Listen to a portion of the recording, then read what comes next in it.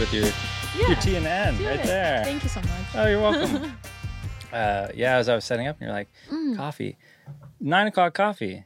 Are you just planning to... You're flying tomorrow, right? Are you just planning to stay up all night? Right. No, I mean, to be honest, I don't think caffeine does a lot, for me. But maybe sometimes it's about the ritual that will, I can really kind of, if I need to be energetic, do it. I think jump rope has taught us throughout the years, in the worst of conditions, when you're absolutely at your most tired that you feel like you can possibly be, you need to now do a performance. That's something we've gone through a lot. So yeah, it's fine. I'm super psyched. I could have not slept for a couple days and I'll but it's a little okay, let's wake up. We have coffee. It's the morning. Nobody knows what it's like outside. These guys don't know. Nobody walking by knows we're doing a podcast in a van? Also, yeah. I mean, these guys, hopefully the people listening or watching this podcast, it could be 4 a.m. for all day. It could be. And they could be anywhere. They could be running. They could be, driving a Great job. lawnmower. Keep it up. Keep mowing that lawn. Just keep moving. Have a great time along the way. That's what life's about.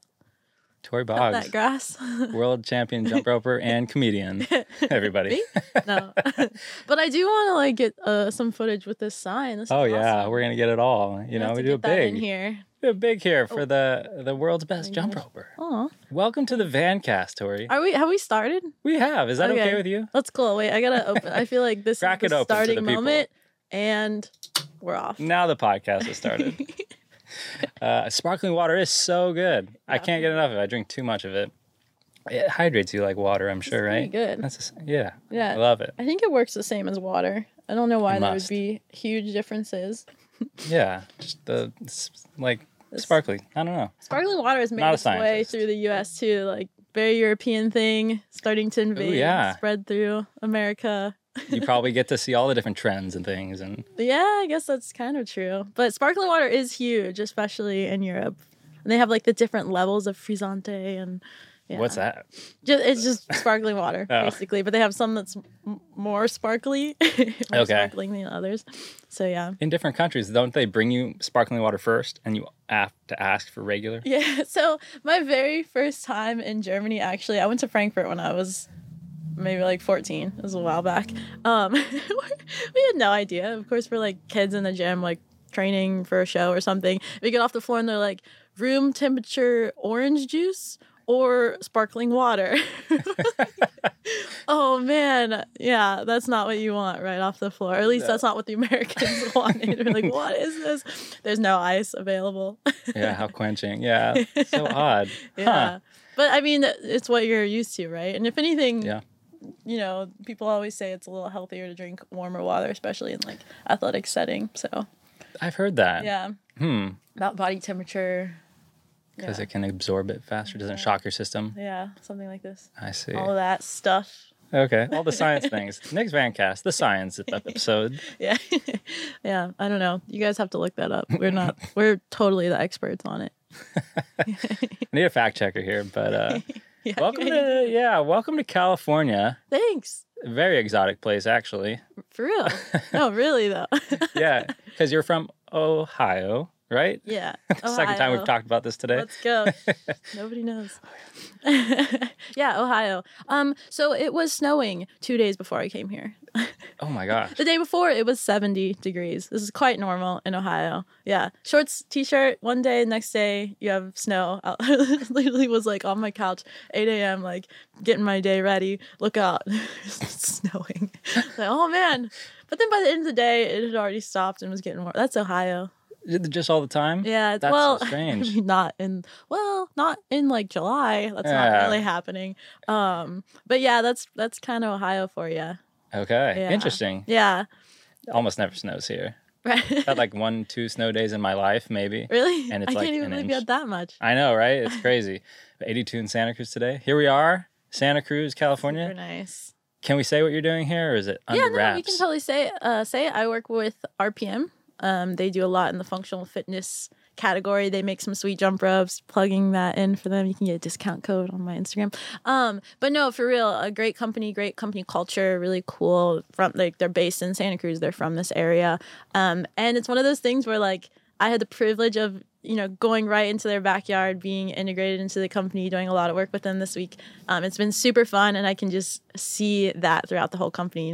Everyone really enjoys being there, and that's always a really fun environment to be a part of. So very inspiring. You can leave and just feel that energy.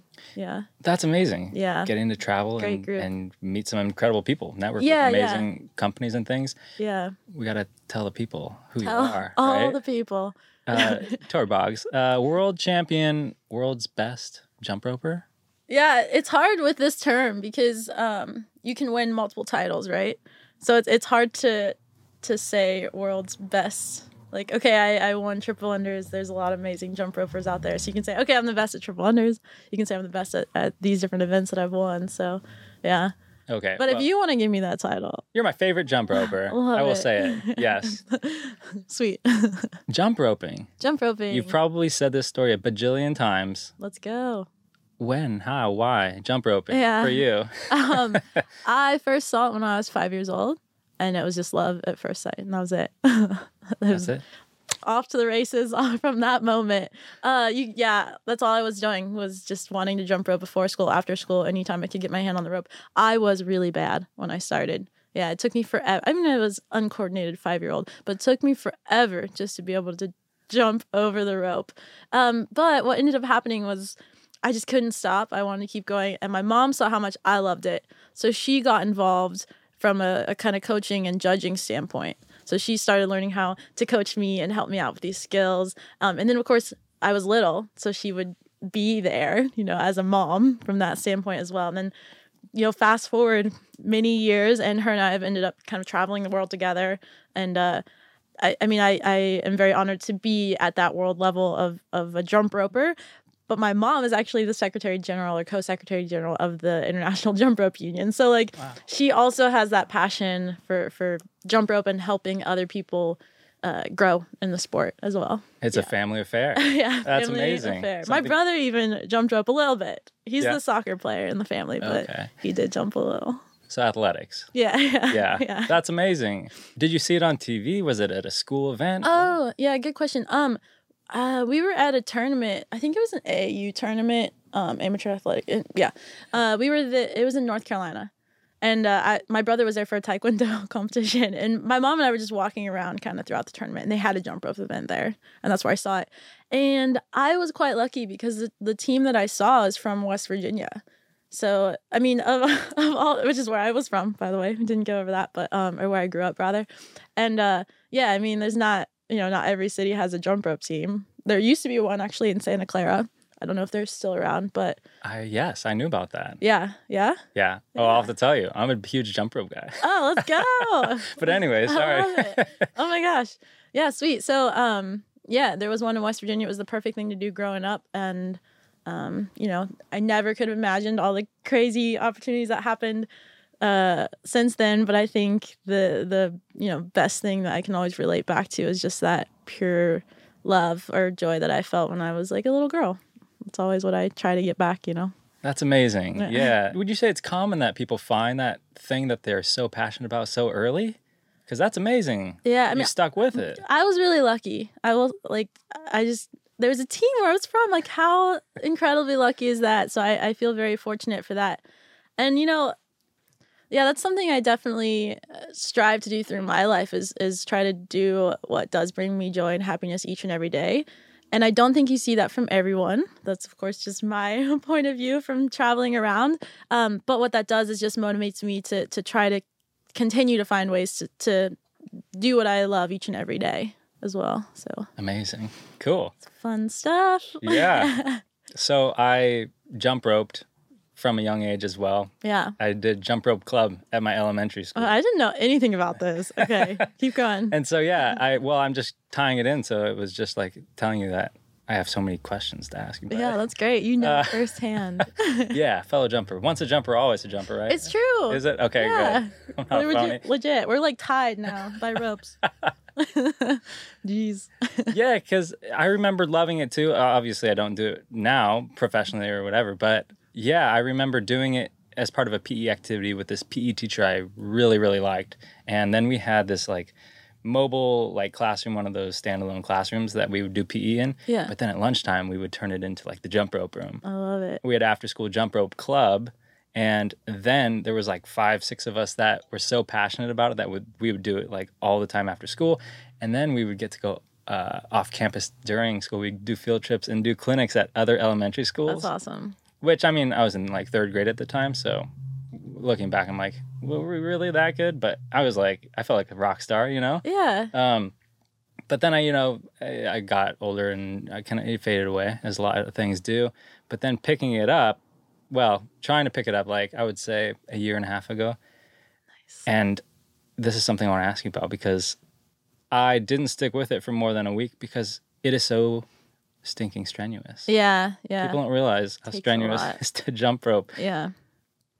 Goodness gracious. And you do these jump rope events that require endurance, so much endurance and power and speed and all these things. Yeah. There's a lot to unpack. But as far as the events go or the different, things that you can do within jump roping, do you have like a specialty that you do? Because there's, I don't know. Right. I see what you mean. There's a lot that you just covered. Yeah. There's a lot. So I definitely have strived in jump rope to be a well-rounded jumper. And so that's something I was always trying to do, is win the all-around award when it came to like world championships. So that requires you to be quite good at a few different events, which makes it more fun, right? You get to do a lot of different things. But I would say that I probably specialize more, especially nowadays, in solo events.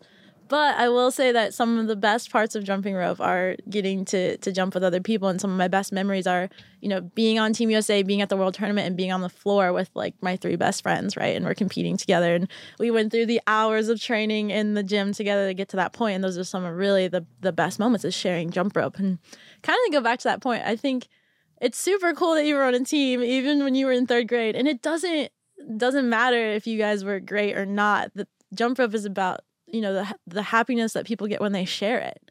So you could be a 3rd grader sharing it with another 3rd grader at a different school. How cool is that? So it's, it's not just about jumping over rope. It's about, obviously the cognitive development, the physical development, but also just the socialization that comes with the sport. And you're really connected to so many people across the world. That's so true. Yeah. We would watch those, I think it was Jump Rope for Heart videos on VHS. Yeah. Just get so psyched. VHS. Yeah. Dang. You gotta love it. During PE and just be like, we want to do that. And I have like the t-shirts still and in my newspaper clipping. It's such a thing. Yeah. At what point were you like, I think I'm proficient at this now and I could probably do this? Like as a career. That's pretty wild. As a career. Ooh. Yeah, there's definitely an evolution there of kind of how it built up, because you also have to think it's not something that was possible. All of our lives we learned, okay, you can follow this route to be a teacher, this route to be a lawyer, this route to be a doctor, right? Everything's quite laid out. And nowadays there's so many jobs that you don't even have names for them. I couldn't even name a job, like some of these jobs that people do. And so I think that was part of it. Was growing up, you didn't really know that jump rope was possible as a profession. There were so many opportunities that just hadn't yet been explored. And so as I was kind of going through college, I started just performing. And we had always done performances when we were younger, like going to schools, that type of stuff. But nothing really to the level of, getting paid, being on a stage and being in front of people and making that as fun of an experience for your audience as possible. And so that's what I started doing during my time at High State. And I found myself really looking forward to every weekend, because I was going somewhere to do a performance, or even on campus, I was doing a performance. And that kind of built from there. And that's really when I discovered like my performing style, because it is quite different than jumping rope in a competition. They are totally different types of ball games. And we didn't know that. Okay. So like how you approach that is quite different. And so I was learning that through college, like by just doing and like finding out how the audience reacts, and kind of also developing my own style. And that's, jump rope is quite significant on everybody has their own way of using the rope, their own way of moving. And that's a really creative part of the sport itself. But you can also apply that to the performance world. So I'll just kind of grew into this. I don't know if that went back to your question. Your question seems to be about competition, but as a career, right? That's kind of how it built, was like finding out what's possible, or like where this jump rope can take me. Well, right, because I think there are probably a lot of people who are good at jump roping, but then there's this next level of, oh, I can do this and I can sustain myself via working as a professional jump roper. Yeah. There's a difference like between people who like to play baseball and are, college baseball players, and then they're professional major league baseball players.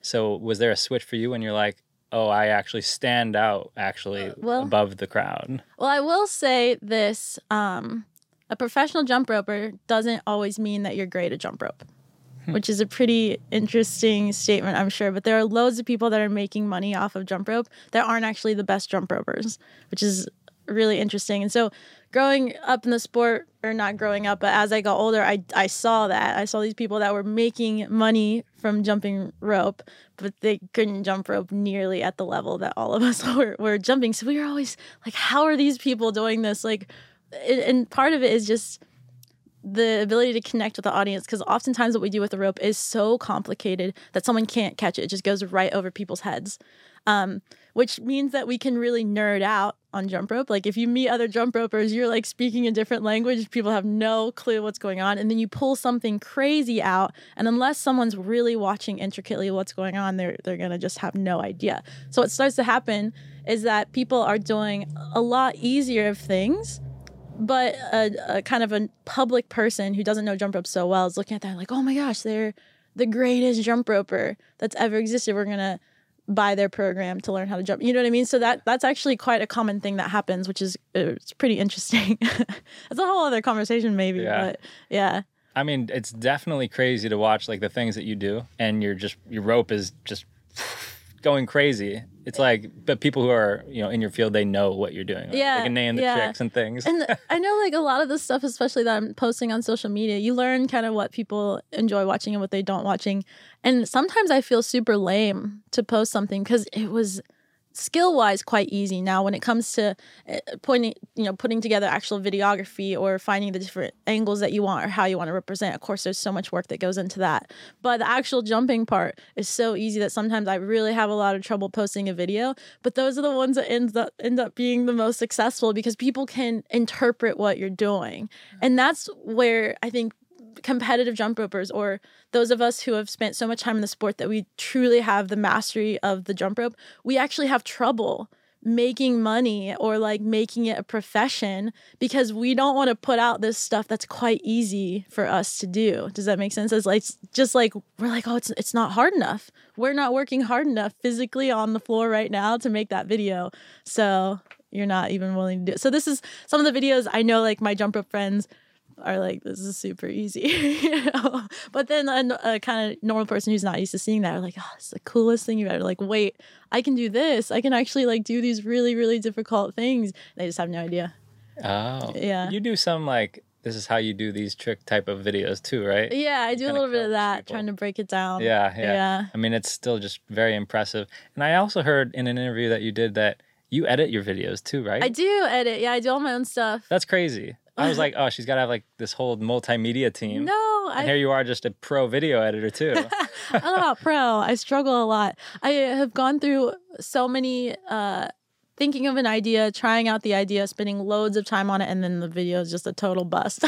Because it's a lot of it is figuring out what to do, or I realize, oh, I didn't shoot it the right way, or this and that. But it's fun. And when I was, especially first starting my Instagram page, I had that time that I could do. It was in the beginning of the pandemic, right? I had that time that I was like learning something totally new, and I still am learning. Like each video edit is different and kind of a new experience. And you probably get to connect with so many people who are into what you're doing and stuff. Oh yeah. Yeah. Community is great.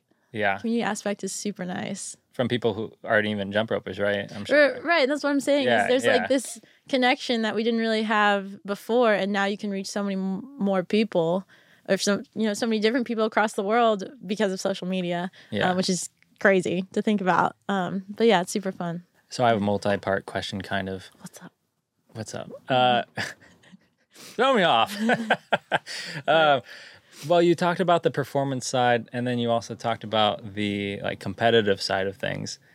Do you have a preference for one versus the other? Because the things on social media, I mean, there's probably a difference between the things that you often post versus the things that you would do in a competition of a certain discipline. The stuff that we do on Instagram, I say we, the stuff that I do on Instagram, I would never do in competition because you would get 0 points. You would not win anything. Yeah. Yeah, for sure. As far as what I like more, for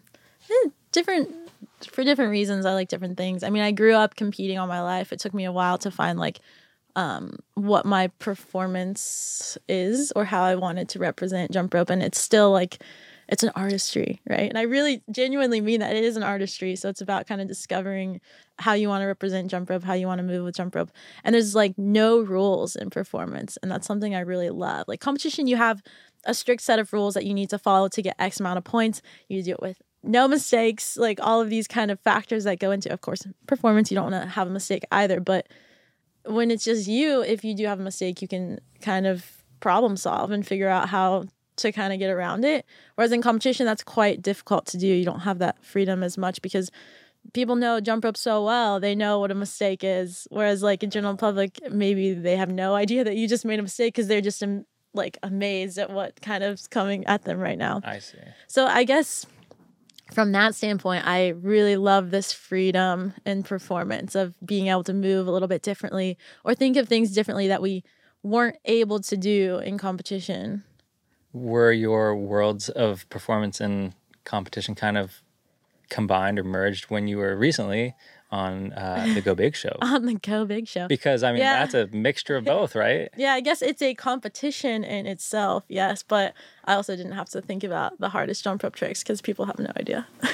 And I didn't get a chance to watch it. It's out, though, right? Yeah, you can catch them on YouTube. They have clips on of my 2 rounds that I did. What was that experience like? That's a pretty cool thing you got to do there. Yeah, it was definitely interesting. I mean, I've done TV shows before, and they're always, they give you stories to talk about, whether that's good or bad. You definitely learn a lot from them.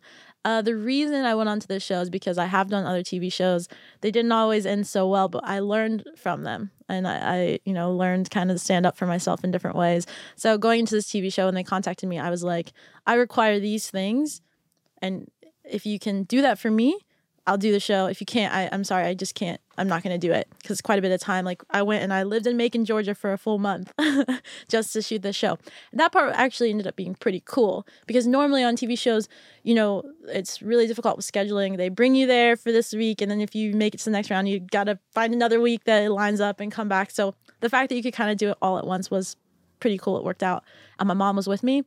So my mom and I shared a hotel room for a full month, which had its ups and downs as any like relationship like that would, but ultimately, like, I mean, how cool is that I could kind of share that time with my mom and reconnect, which is really rare. Yeah, I mean, she was on the show too. Yeah, she was on the show. Yeah, she was awesome. She's the best. That's so cool. Was it during 2021 then? Yeah. What are we in now? 22. Yeah, it was August of 21. Yeah. Where are we? Time is blended. But... We're on the moon outside. We could be anywhere, actually. We're on the moon. We need to take this podcast outdoors. I know, right? Every episode looks the same. So it could be anywhere. That's the cool thing about traveling in a van. It's like I could be in a Walmart parking lot. I'm like, I'm just going to imagine I'm in Breckenridge, Colorado. Target. No. Target. Yeah, Breckenridge. Oh, yeah, that would be cool. You go snowboarding. Yeah. Well, speaking of Colorado, speaking of Georgia, you get to travel all over the place to do this thing that you love. Yeah. What is that like for you? That's got to be so amazing. Yeah, it's pretty cool. I definitely love to travel. I guess you kind of have to. If I didn't, it would be pretty miserable. You're like a touring artist. Yeah, no, it's really been super cool. I never could imagine being able to travel this much. I think my parents had no idea either. Like when I first started jumping and then was qualifying for these international competitions, we were going to Australia, South Africa, England, like France, Portugal, like all these different places. My parents were like, take advantage of this time, because it is rare, especially as an American student, like to travel it's a big hassle, so to say. Like it's a huge deal to like leave the country, a huge country. So I definitely felt really lucky for these opportunities. And at that time, I was also doing this like collect an instrument from every country, which is, I know, it was like very ambitious and not cheap for me. And random. Yeah, and very random. Well, I love music, so it kind of, I guess, fits together. That sounded judgmental. Yeah, I didn't mean it that way. Yeah, it was definitely a daunting undertaking, I guess. But at the time, I'm just a kid. Like, let's get this sweet instrument. So I did collect some cool ones, but then you quickly found out that I was traveling a lot and not able to keep this up, and couldn't bring things back with me. And also, they were really expensive, and it didn't last the longest ever. So I picture your carry-on as a trombone or something. No, legit, I had the Australian didgeridoo. I mean, that is that's such a hard thing to transport. I had African bongos. I was like carrying through the airports. I mean, and then plus, like, you go to a jump rope competition. Well, this is more in the US, but sometimes the trophies that they give, like even first, second, third, like, they're big.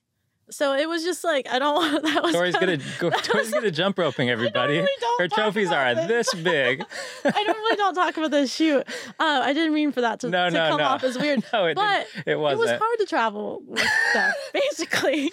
You know those luggage weight limits? All that gold adds up. Shoot, Nick.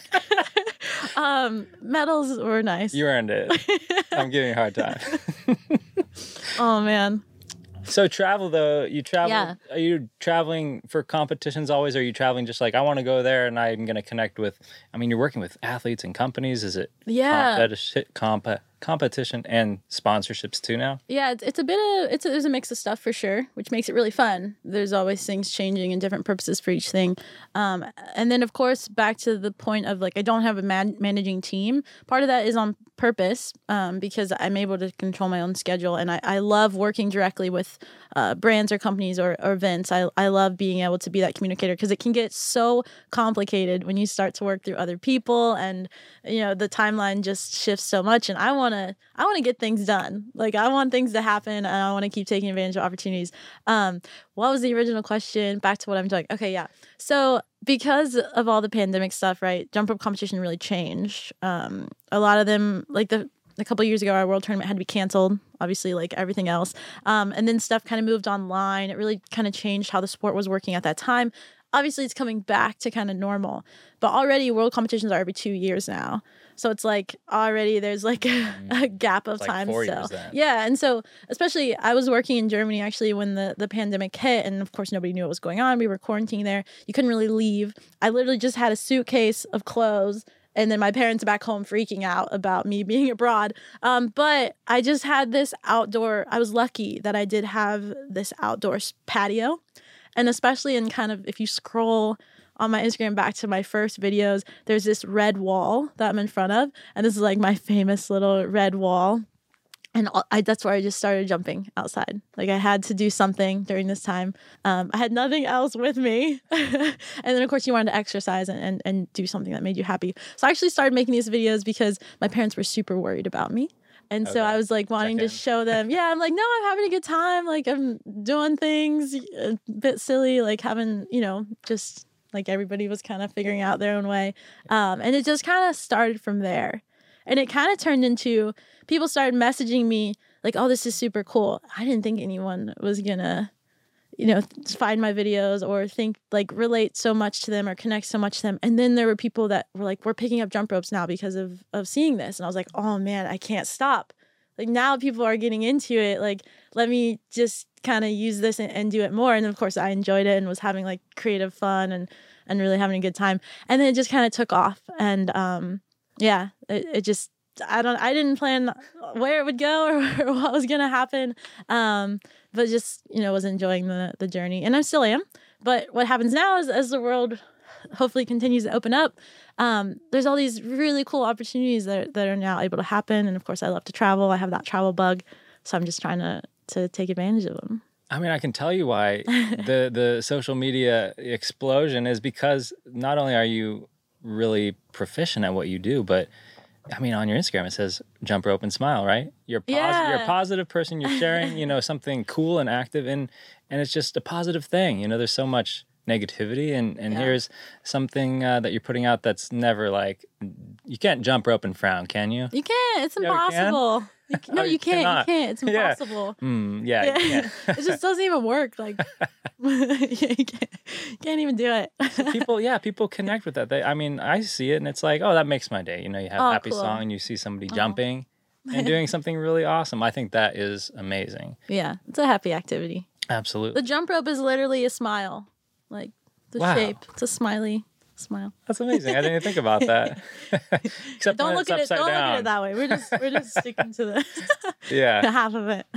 Do you have any favorite places that you've traveled with the rope? That's a really hard question. Culture-wise, I love the Italian culture. Like, I always gain weight when I go there. I have to eat all the food. Yeah, I'm like, I'm only here for 5 days. That means I can have 5 gelatos, 5 tiramisus, like 5 coffees. Yeah, I mean, so I really love the Italian people are super cool. The country is absolutely beautiful. So from that standpoint, I love it. I also really love Alaska. Like, I'm a mountain person, and so I love the mountains and snow, and I just think that it's such a beautiful part of the world. And I mean, anytime, even whenever I'm over in Europe and I get to go to the mountains, it's like, oh, let's go if I have the chance. I've taken like night trains to just be, somewhere for a day, and then a 10-hour train back the next night, like just because it's the mountains, right? Yeah. As far as jump rope wise or working with people, my favorite spot is Kenya, because we went there to help them host the East African Rope Skipping Championships. That was kind of the event we were doing. And what happened was just there's so many really talented kids that are just jumping rope all the time. They love it so much to the point where they would like wake us up as soon as like we were allowed to basically grab our jump ropes. They would wake us up and then we would go and just teach them until we were forced to go to bed because the place was closing or whatever. It stayed open until midnight for us. And then, they would just do this every single day. And it was like the spirit of these kids just wanting to learn jump rope was so refreshing. And just, no matter what was going on in their lives, it's such a different, obviously, part of the world. Jump rope just brings happiness. And that's the other thing about jump rope is like, it's a language in itself. So is smiling, right? Which is why I love to smile, is because you don't even have to speak the same language, but you can connect to someone. Jump rope is this exactly. Like, we have our own language of jump rope, so to speak, but you can work with other people without ever even having to speak a word. You can share it with somebody, which is just such a cool thing, no matter where you go. That is really cool. I didn't think of that. Yeah. Jump roping doesn't have a language. It's just jumping rope. Yeah.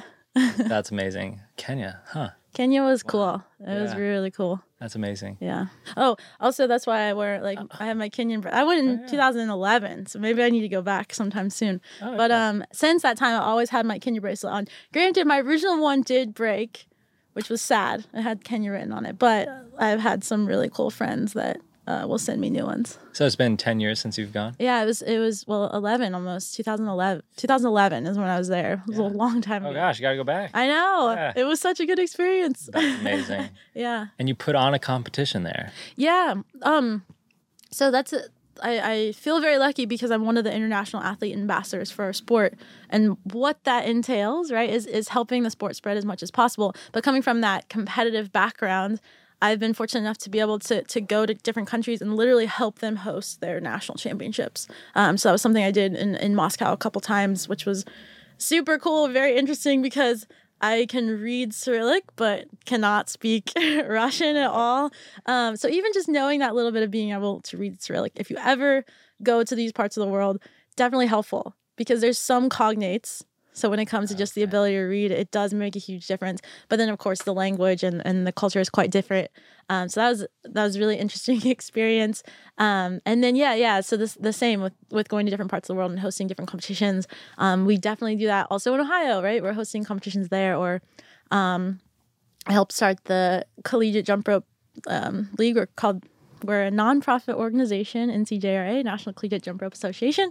But we help college teams basically grow into sport clubs or into student organizations, and then we host a collegiate competition. So that was something I got to start when I was at Ohio State. And then now I'm a little more of kind of the background organizer on it, and then other people are kind of running it, which is super cool when you can see something be sustainable and you can kind of go on to cheer from the side.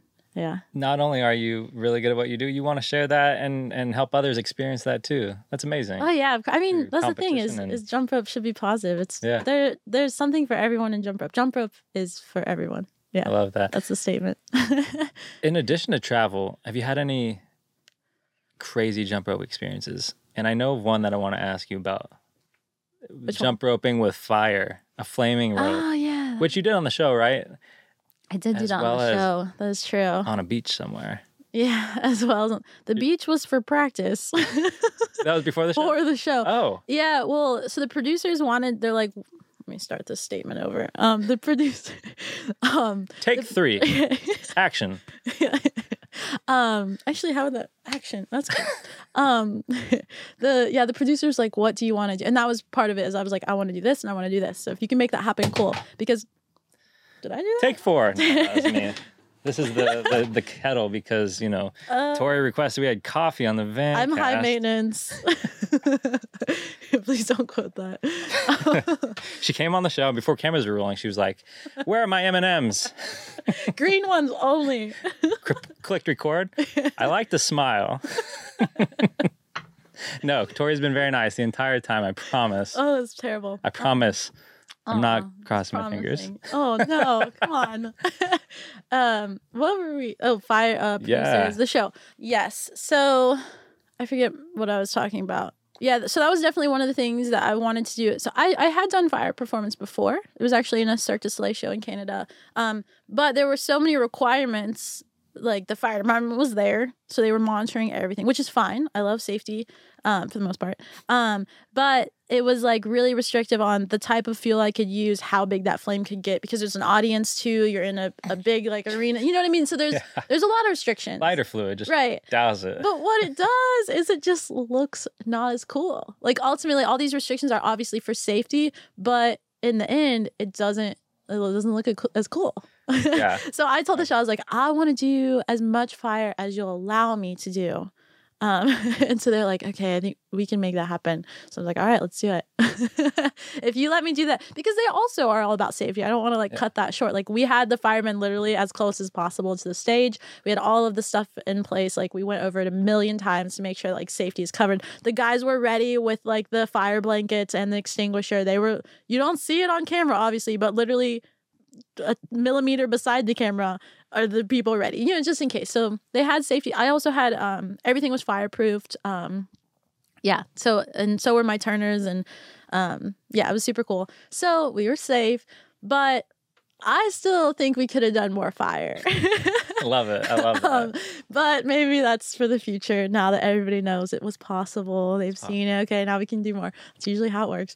But on the beach, I was trying a new fuel to see if I could make it burn brighter. And I was trying a new type of rope and a new type of thing all together. And I thought it was smart to be on the beach. You can cover fire with sand. You can jump in the water.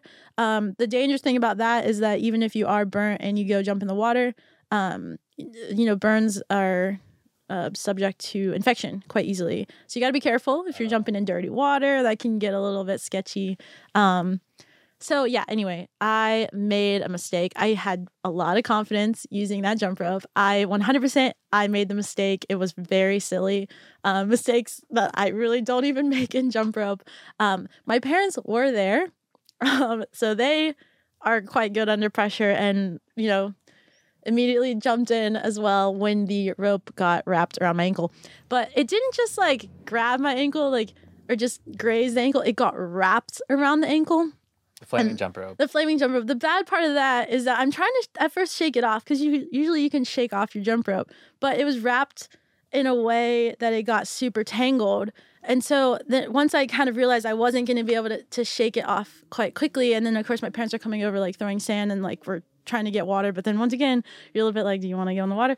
But also your foot's on fire. So, make the decision. But yeah, I realized, okay, I actually have to like get my hands in here and like pull this off. Honestly, it ended pretty well. Like considering how bad it could have been, I'm like, great. Like the scar is quite good. It's very minimal. Second degree burns for the most part, a little bit of third in there. I was really fine. The foot didn't feel great for quite a while, but it could have been so bad. One way to look at it. It could have been really bad. So, yeah, I definitely was lucky that it turned out great. I learned a lot. I will not be making that mistake again. So I think if anything, like I can see it as a really big positive. Like it was there as a warning. Okay. I came out of it great. One thing, especially with my parents being there, is they were obviously really nervous. They're like, you can never jump with fire again. And I was like, no, now I have to jump with fire again. Tomorrow night, let's just let it soak over. And my parents were like, no, Tori, what are you doing? And I was like, well, I mean, if I don't jump with it now, like I'm never going to jump with it again, right? Like we can't do that to ourselves. So yeah, the next night I did it again, made that video that you see online. My foot under, I put up high socks. My foot under it is very wrapped. I really probably shouldn't have jumped on it, but everything turned out okay. And then after that, I took like a good 3 weeks to a month of just propping that foot up and letting it heal. So that's insane. Yeah. I mean, that's the thing is like I've had way worse injuries. I haven't had burn injuries though, so that's definitely scary. But I've definitely had like worse injuries that compromise my career more. So to me, those are like the more impactful, like impacting on my life a little more. So I'm like, all right, it's fire. It happened. I got through it. My foot's great. Let's keep going. Someone asks you, how'd you burn your foot? I was jump roping. Yeah, I know. Like, how ridiculous. No, it's just crazy. They're like, what? What? How did you mess that up? And that was for preparation for the sorry, show. Back to So like, were you going into that like, oh gosh. Well, so I just sent them the video, the successful one. And then we didn't really bring it up again until I was on the show. And then my mom was like freaking out. She was like going to the producer. She's like, now do you guys have all of this stuff in place because Tori burned herself? They're like, what? I think we need to hear about this. So yeah, thanks, Mom. She's there to protect. Yeah, good mom. Yeah, good mom. Yeah. Now I love scars. I think they're pretty cool, especially when they're a little gnarly. They show like life, it's like a life. Yeah, exactly. Like scars, what happened? Like what happened to you? Let's hear about it. It's a story. It's a good one to have. Yeah. Now that you're okay. Yeah, exactly. Okay. Yeah, exactly. So I don't mind talking about that scar so much. Okay, that's good. And then you talk about having to heal and recover from that. Yeah, sure. Performance in jump rope is a huge thing. Yeah. But before I get into that, I want to ask you really quick on the world record of triple unders. I've never done a triple under before. Well, we got to change that. This van is pretty big. The ceiling is not high enough to jump rope, is it? That's going to make it hard. But I can do double unders consecutively a lot. Not a lot. I'm telling you a lot for me. I can do consecutive double unders. Yeah. Maybe 100 at one point, maybe not. That's quite good. Well, thank you. Yeah. But here I'm just bragging to you. I know. But where's your big trophy? Sorry, it's easier to transport in the van. That's amazing. That's a callback. You're a comedian. I told you. But triple unders, I remember not being able to do that. You okay? Yeah, keep going. I'm excited about your triple unders. Like, let's get it. Triple under? No, I never. Well, I haven't. Let's do it today. Well, I mean, after the show, you can. People don't know that it's dark outside. Oh yeah, it's bright outside. It's the middle of summer. Loads of space. We're in Florida, actually. We're in California. You don't want to drive too many places. Gas is too expensive. That's true. We can just step on the sidewalk. That's true. I'm thinking about doing virtual van casts coming up, like sometimes for people who like live in other countries. Oh, sure. My sister was like, "Oh, because gas is getting too expensive. It's if you're a guest on the van cast, pay for gas, or you got to do virtual." Or if we got a sponsor, who we looking at? Target. Good and Gather. Is that a brand? It's like Target's food brand. Oh, you know what? Target could probably afford to bring some people. Why not try? I have to check some contracts. I'm kidding. But triple under I've never done because like I do the double under and it's like something to do with like the way you swing. It's like does the two fast and then the third one doesn't happen. And I've been like, I'm going to go on a trampoline and do it. Yeah. And even then it's like something to do with the cadence or something. Maybe like next time you do that later when we're done here. Yeah. Think about doing 4. Oh. Yeah. Sometimes if you think about doing 4, even 5, okay, I'm going to get 1, 2, 3, 4. Like you'll feel it. And when you feel it, then you'll be like, oh, That's we go. the Yeah. height at which I need to jump. and Yeah, like swing your because you're wrist. just trying to overdo it, and then you just realize, oh, I just did 3. Yeah, Oh, that definitely can be helpful for people. that's a huge thing. Yeah. The other thing is actually just with RPM, we just finished my double under series, and really all of the steps that you need to do to drill and get double unders, it's basically the same for triples. Just add a revolution, jump a little higher. Like it's really quite the same. That's how multiple unders work in jump rope. And then of course, repetition a million times. You got to practice it. So the same applies for triples, how you would approach it. Yeah. So just aim for 5. Aim for 5. Aim for 10. And if you can do it, man, you should be in jump rope. How many can you do, like, if you were going to just do one big high jump? Yeah, that's not really something. Earlier today, we were doing quadruple unders. That's not really something that we do in jump rope. There are some Guinness records that a lot of, I think the Japanese are quite good at. They're just super fast with their wrists, and they just jump, and then they're really willing to land as low as possible, borderline exploding their knees. So they really get, I think, Crouch up. I want to say the most is in like octuple or like 8 times under. I want to say that it's either 7 or 8. Wow. Which is a lot. That's crazy. I can't do that, but I love to watch. Yeah, that's amazing. I'll cheer them on all day. But even 3 is impressive, and you hold the world record for consecutive triple unders. Yes. How did you even decide? I'm going to go for that. How did that world happen? record. So I always strived in the sport of jump rope. I still do. But I strive to be a really powerful female. So my goal has always been to be able to do the tricks that the guys can do, but maybe the girls weren't doing so much. Because the girls were, usually a little more dancey, and I just wanted to be super strong and do really hard tricks. So with that, triple unders is a power event. It's quite brutal. It's it's the only event in jump rope where you're just going as long as you can. It's not timed or anything like that. There's no presentation requirements, and I love that. I love that you can just go on the floor and leave as much as you can out there, and you don't care what you look like or like any of these other factors. It's just, you and the jump rope. And so I feel like triple unders are just it's kind of the epitome of that in our sport, is just this raw, like power part of our sport. And it does require a lot of training, and it's definitely one of those things I've always strived to be quite good at. Yeah. And how many is the world record right now? What's your record? 493. Yeah. So I gotta tell you this story too. I would have loved to have 500. I thought I had 500. The trophy was too big to bring home. Well, so you have to know my history with triple unders. Like, when I first started focusing on it, I was winning our Grand National Championships. There's a few things that remind me to come back to this moment. Okay. I was winning our Grand National Championships. I was wanting to go for winning Worlds. I go to Worlds. I did 330 triples, and I ended up tying the world record. Yeah, I thought I did 10 more than it. And I had so many other events going on that day that I was like, all right, I broke the world record. I'm going to stop. I'm going to save my energy, because I was trying to win all around at that tournament. Well, as soon as I stopped, everyone in the gym was like, what? Why did you just stop? Because they realized, like, I thought I had 10 more. You can lose count in triple unders quite easily. Let me tell you, you get in those hundreds. And they were like, why didn't you just do one more to get the world record? I just didn't know. So that felt a little silly, but I had to wait 2 more years to attempt the world record again, because there's world tournaments every other year.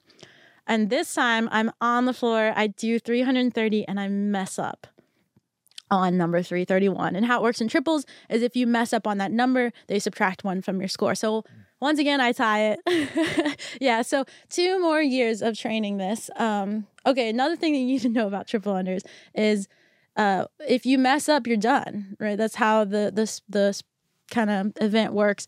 But they have kind of this one rule where if you mess up on your first attempt under 15, you're allowed to start again.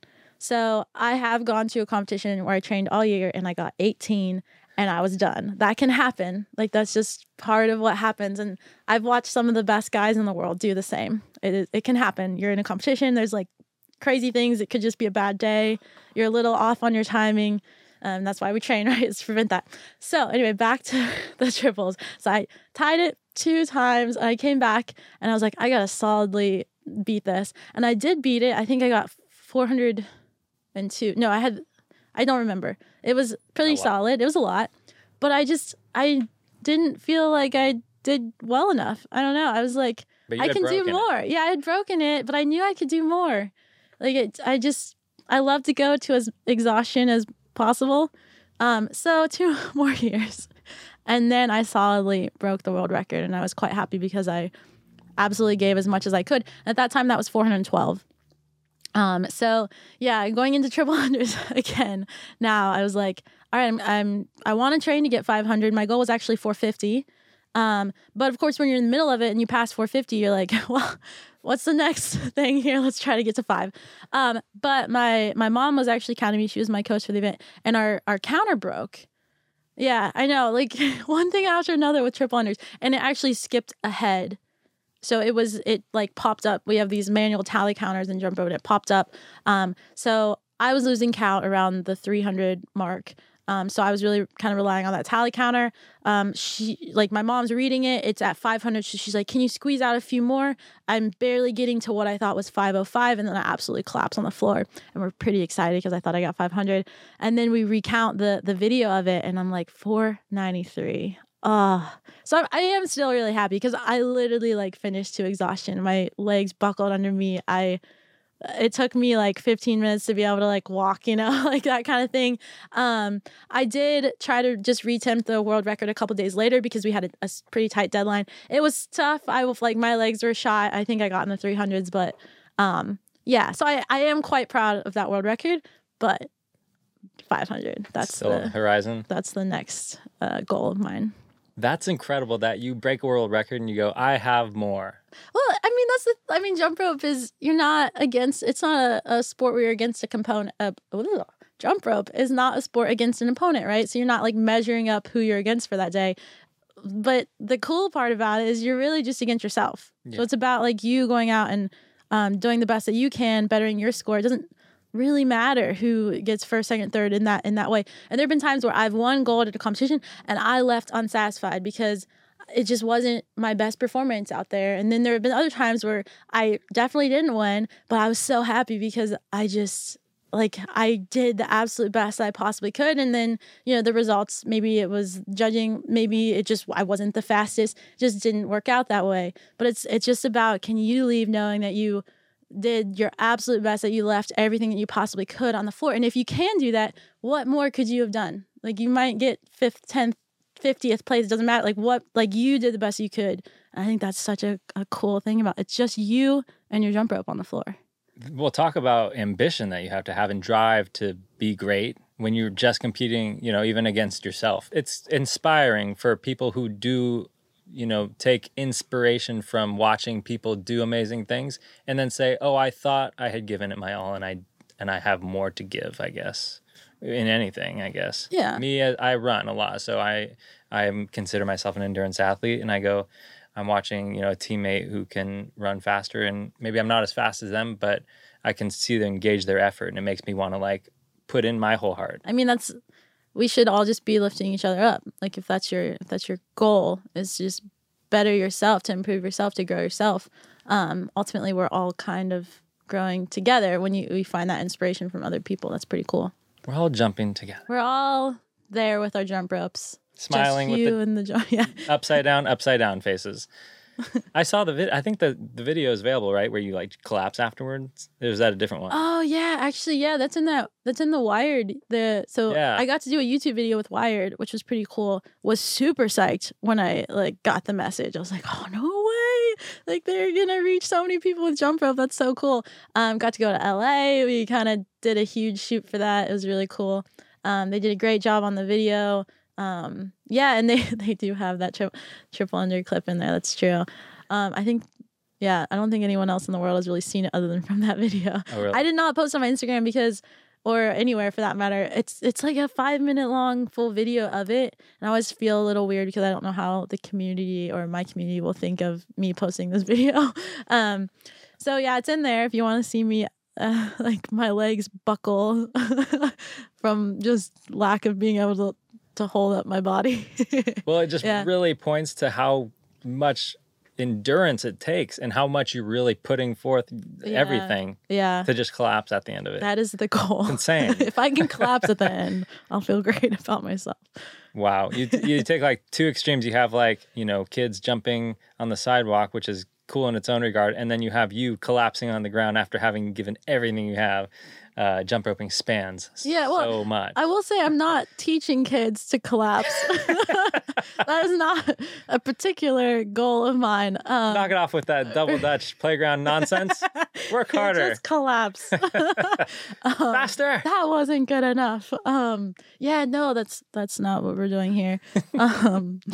Geez, Nick, you're getting me in trouble. No, I'm just saying it's cool that there's so many things that everybody should appreciate jump roping and how they do it. I think it's the most diverse thing ever. Yeah. Like jump alone, jump with people. You can turn, you can jump. You literally don't even have to leave the ground to jump rope because you can do skills where you're just throwing the rope around. Yeah. Which is pretty cool if you're injured or exhausted, is that you can still work on the technical aspects of jump rope because you can keep your feet planted on the ground and you can swing the rope around in different ways and work on technical skills, or turn double dutch for other people, engage with others, develop.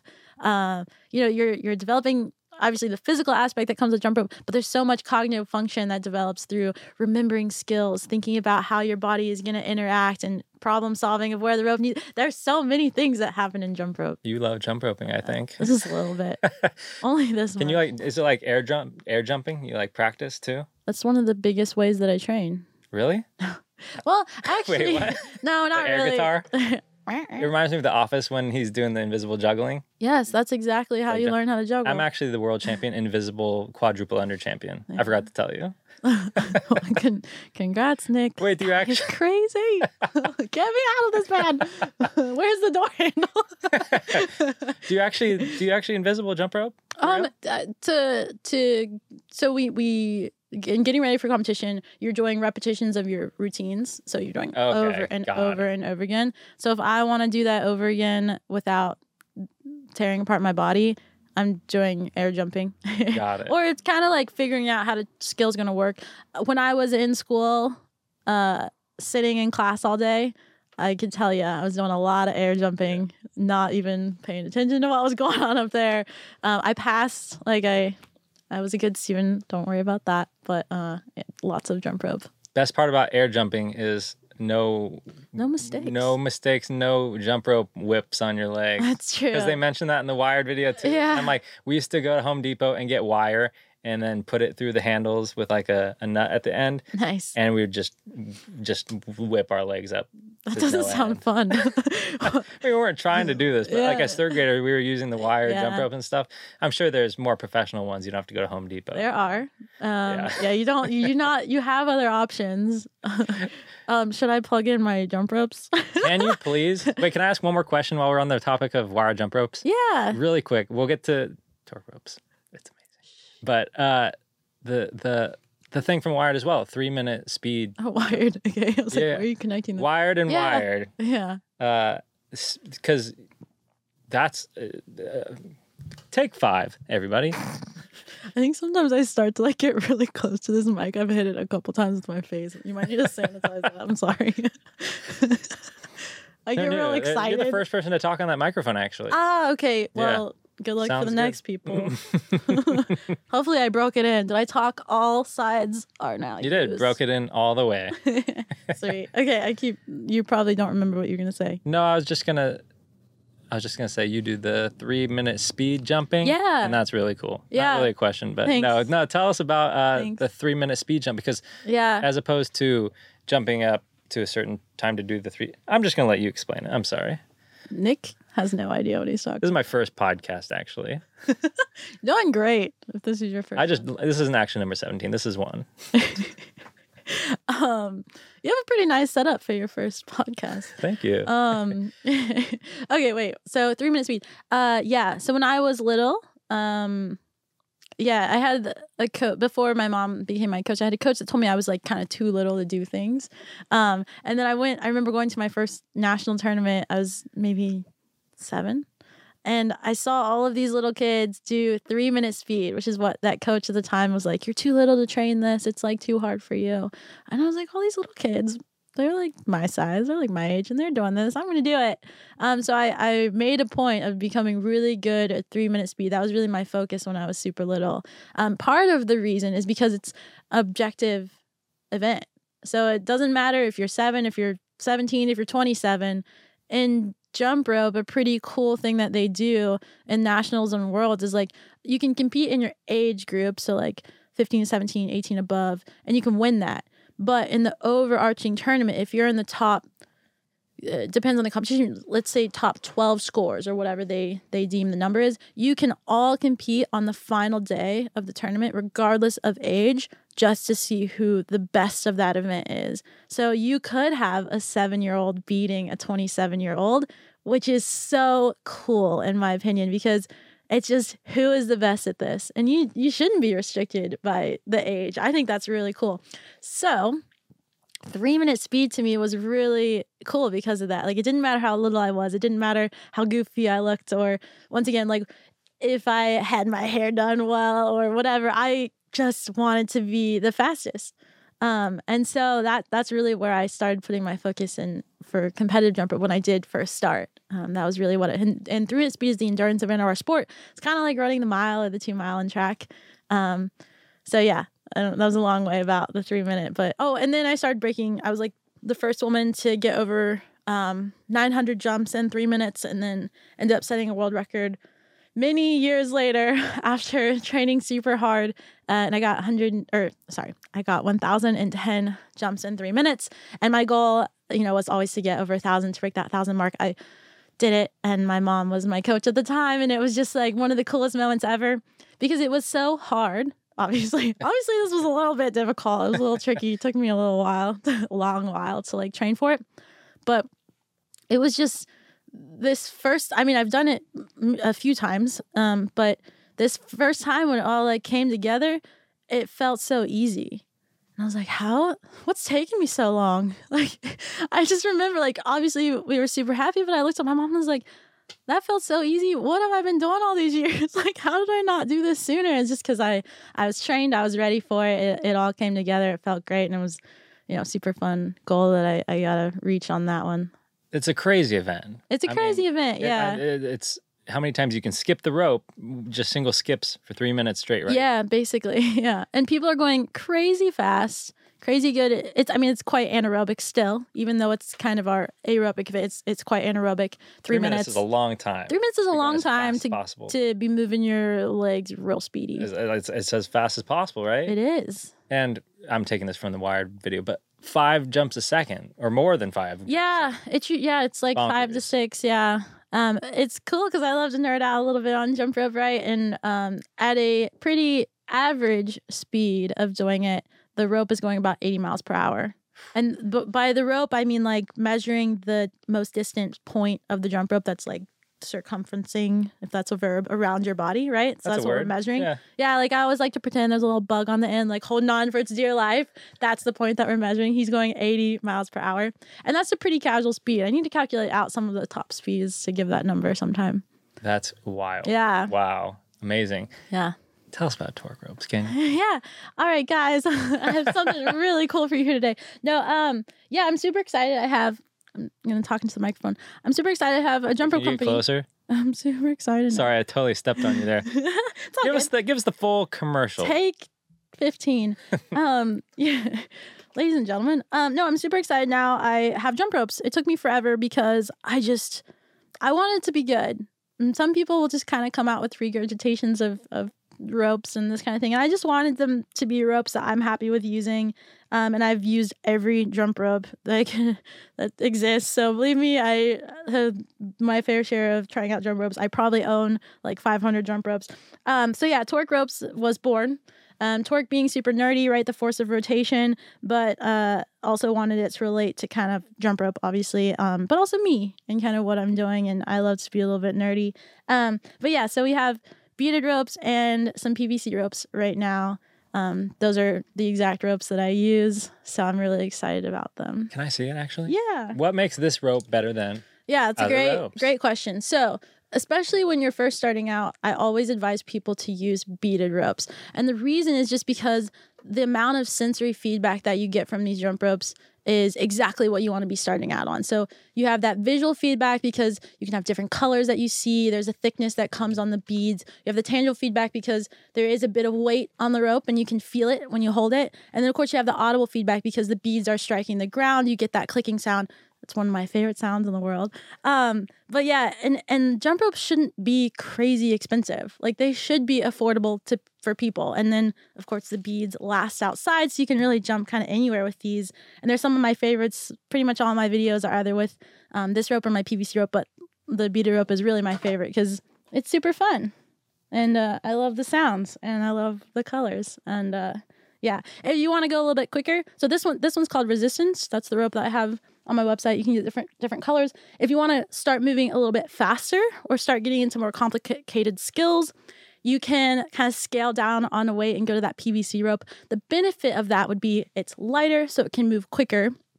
But also there's a lot of flexibility when it comes to like the handles and the rope itself.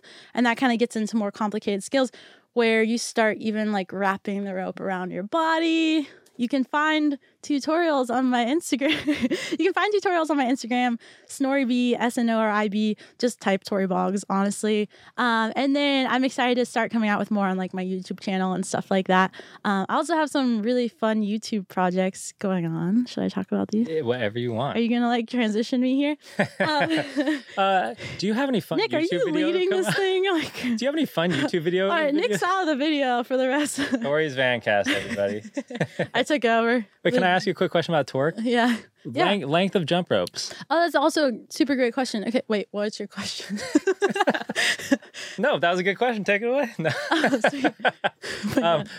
Do they come in different lengths? What's the benefit of a different length of jump rope? So they come in just one length, but they're all adjustable, which is also what you want in a jump rope. You don't want to get a rope. Okay, it's a bad sign if you go onto a jump rope company or a company selling jump ropes and they sell a fixed size based on your height. That is a bad sign. That means that they don't know jump rope and they don't know what they're doing. You can just pull. Oh, that sounded really negative. Usually I'm pretty positive. So just don't trust them. But you want to get one that's adjustable because as you improve your jumping skills, the rope length is quite fluid. I even still am adjusting my rope lengths and I use different lengths for different things. So you definitely want one that's easily adjustable in size. As far as sizing goes, when you stand on the rope with both feet and pull up on the handles, right, I'll just let you think about that for a second. So stand up with 2 feet, pull upward on the handles. It should fall between about your chest or the bottom of your rib cage. And this is something that a lot of people don't know or they get wrong. Usually they're thinking to the bottom of the underarms. That's what pretty much everyone was taught. But what ends up happening is that it's way too long. It strikes the ground as you swing the rope over you too far out in front of your feet, bounces up over your feet, and you mess up. And then people get frustrated. They throw the ropes down, absolutely chuck the ropes to the side. They stop jump rope altogether because they think that they can't jump rope when it's really just the rope was too long for them. That's it. So that happens so much. So I really want people to know the right size of the rope so that they're not stopping jump rope because the rope is way too long. I think I did that. Yeah. I won't say the place I bought a jump rope from, but I'm like, it's just like so laborious to like get it around. That was a good vocab word, by the way. Laborious. To get it all the way around, I'm like, this isn't as fun as it used to be. Yeah, Why no. is that? But it's probably length. It probably was. Something simple. Like there's just a couple simple things like that. Like that makes a big difference for people's experience when they first start jumping. The other one is just jumping technique. Probably the biggest technique point, of all of them, besides jumping on the balls of your feet. So don't jump heel or midfoot, but that's super important. But the most important is to keep your hands as close by your hips as you possibly can. A lot of people teach squeezing the elbows into the side, and this is not a good habit to develop when starting, but pretty much everyone not in the world of jump rope jumps like that. And that's what we're trying to prevent because you can only put your arms or you can only move your arms so much in a range of motion when your elbows are into your side. So that's why we don't want to do that. Whereas if you get your hands closer to your hips by pulling your elbows back, you can have a shorter rope ultimately. That means you can go faster, but also you have a larger range of motions for what your arms can do and what your wrists can do. Okay. Yeah, that's a pretty big one. So when we first start teaching people, we really emphasize that most of all. Being efficient is very important in jump roping. Yes, especially if you want to go really fast. That was a big thank you for that. Like, absolutely. Torque plug. Well, the last thing I want to ask about also efficiency is is there a training plan for jump roping? I know you're doing stuff with the company in Santa Cruz. Yeah. I mean, are you running a lot? Are you doing box jumps? Like, that's a good question. Well, it depends on kind of the season. So how I stay healthy for like performance is quite different from how I'm training for jump rope. So jump rope, once again, is quite anaerobic. I'm working on a lot of lower body strength, not so much the push and pull of the upper body, because we want to still stay a bit lighter and we want to be able to move our arms quite quickly. For sure, running is, I don't always love running, but I love it for jump rope. Swimming, all of that kind of stuff. That's really nice cardio-wise. And jump rope isn't always about cardio, as we've talked about. It's a lot more anaerobic, but you can really lighten up that stress if you can be just aerobically better going into the sport. What else were we talking about training-wise? Okay, when it comes time to performances, though, so it's usually a different season, my priority is preventing injuries.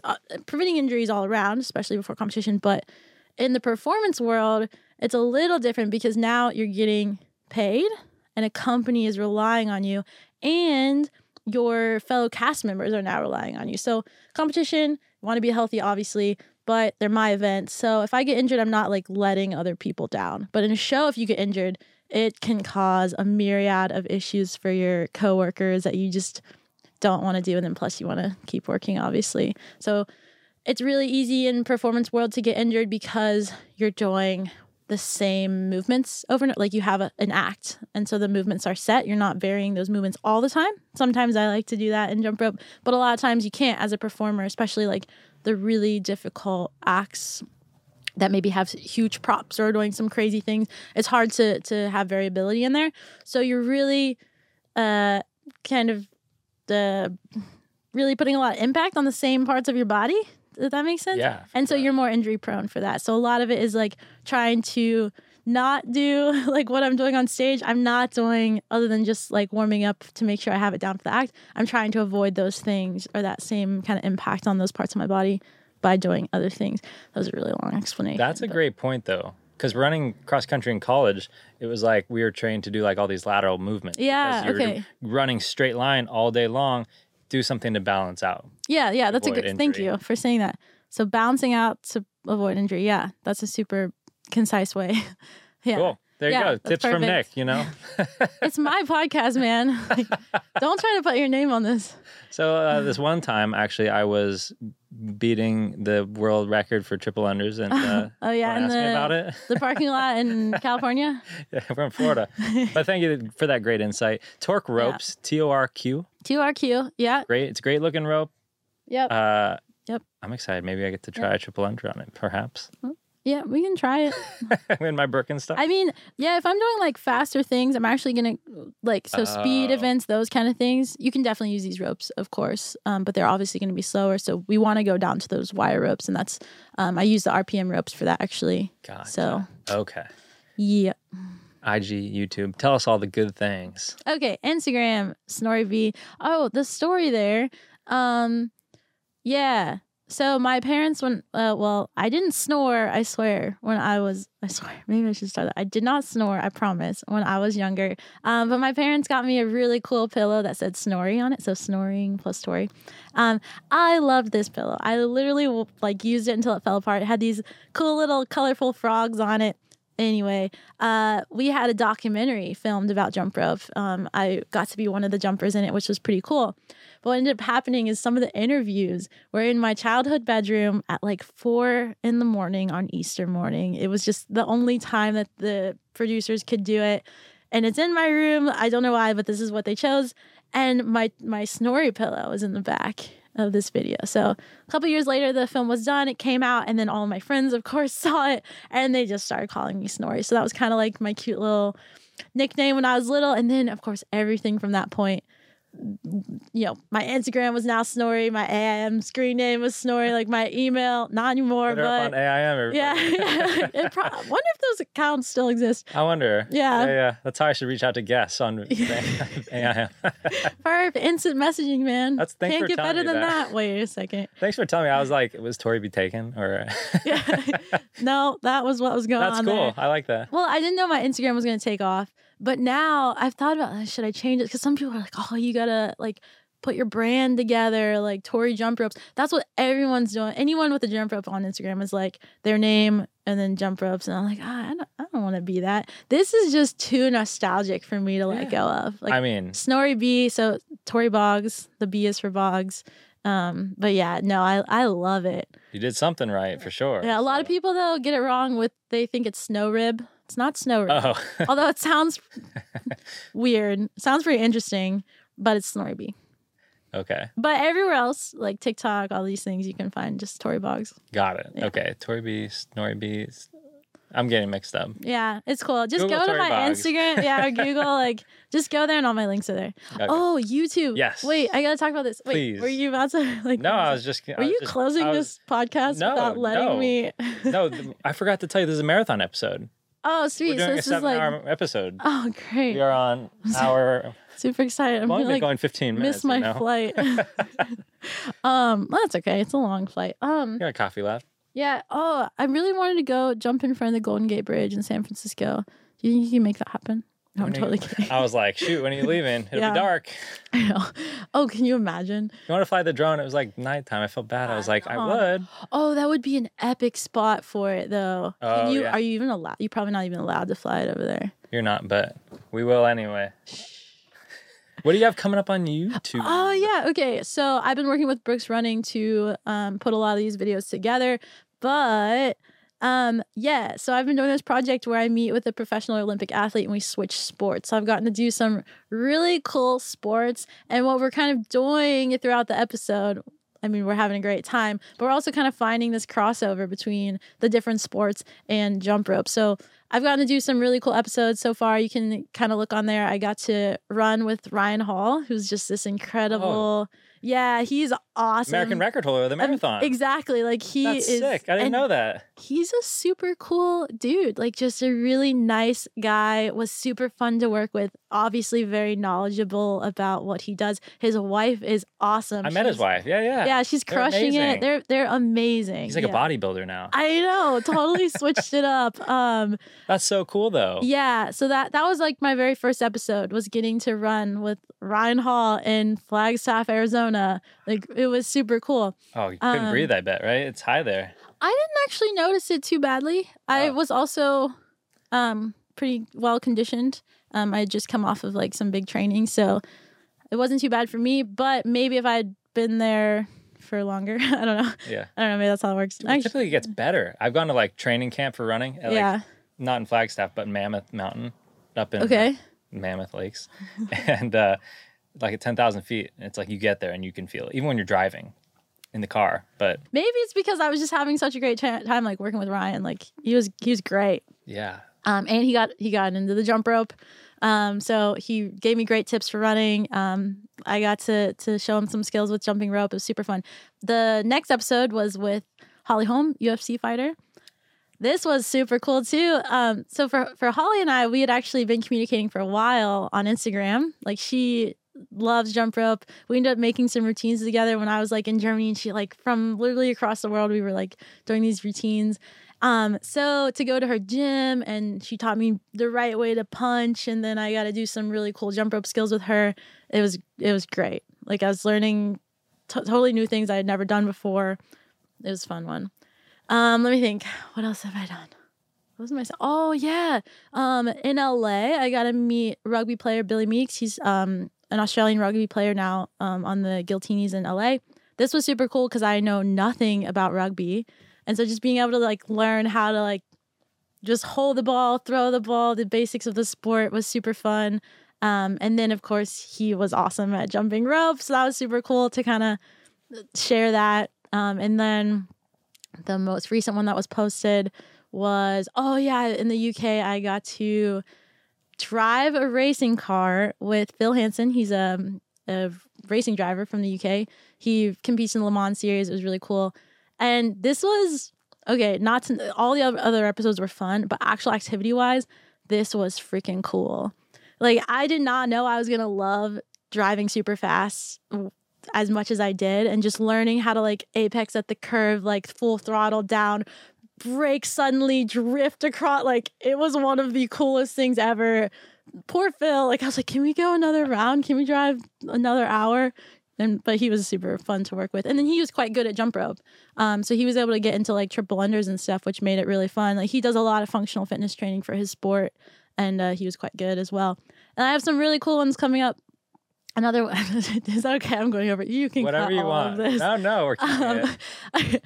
I have one. I already filmed it. It's coming out. Maybe I shouldn't say that in case this comes out. So another one that just recently came out was with Chloe Bruce. She's a stunt girl, and she's an MMA freestyle artist, which is quite interesting. So she's doing more like routines with MMA fighting moves, but she's been a stunt woman in like Star Wars, Guardian of the Galaxy, like some super crazy films, and we kind of talked about that in the video. So she showed me how to kind of do some kicks, and then we got into jumping, and she's also like, all these people are picking up jump rope quite well, but what I love is being able to do skills that relate to their sport. So with her, she was teaching me kicking, different ways that they're kicking, so we were able to associate that with the kicking movements that we do in jump rope and specific skills for that. Holly was a little more boxing based, so we were doing a lot of like the boxer step and kind of unique movements like that. Phil was all about speed, of course, relating those. And then with the rugby player Billy, we were throwing the rugby a lot. Like, he was teaching me kind of unique ways to throw it and move the ball around. So then I was teaching him how to like throw the jump rope around. So yeah, and it translates quite well. I mean, they're picking up the sport quite well when it comes to like relating those movements. Well, a lot of times, like, athletes who aren't primarily jump rope athletes are using jump roping for training in their own sports, right? Yeah. That's so cool that you have this opportunity to connect with athletes outside of jump sure. roping. That's so cool. It's super cool. Yeah. You can find that on your YouTube or Brooks, or where? No, it's on my YouTube. Yeah. Tori Boggs on YouTube. I'm also posting up like tutorials and stuff like this that I'll plan to keep kind of going with that. So kind of the top 5 tips for getting started and footwork skills and these kind of really fun things. You can totally go there, watch it, have some fun with me. Absolutely. Yeah. It's so fun. Your content is amazing. Thank you. Seriously. Speaking of tips, the premise of the show, Nick's Vancast, or, as you like to call it, Tori's Vancast. Hey guys, welcome to Tori's Vancast. We're here today with, there's actually no guests. I'm just kicking it in my van with some great coffee. Thanks to Target. All right, Nick, what are you going to say? I need to stop. That coffee is working. It's good. Good. Okay, I'm glad. I've only had like this much. The premise of Nick's Vancast is talking to people who have done something that they love, you in this case, jump roping, and made it a career, and have been able to do something and share that passion with others.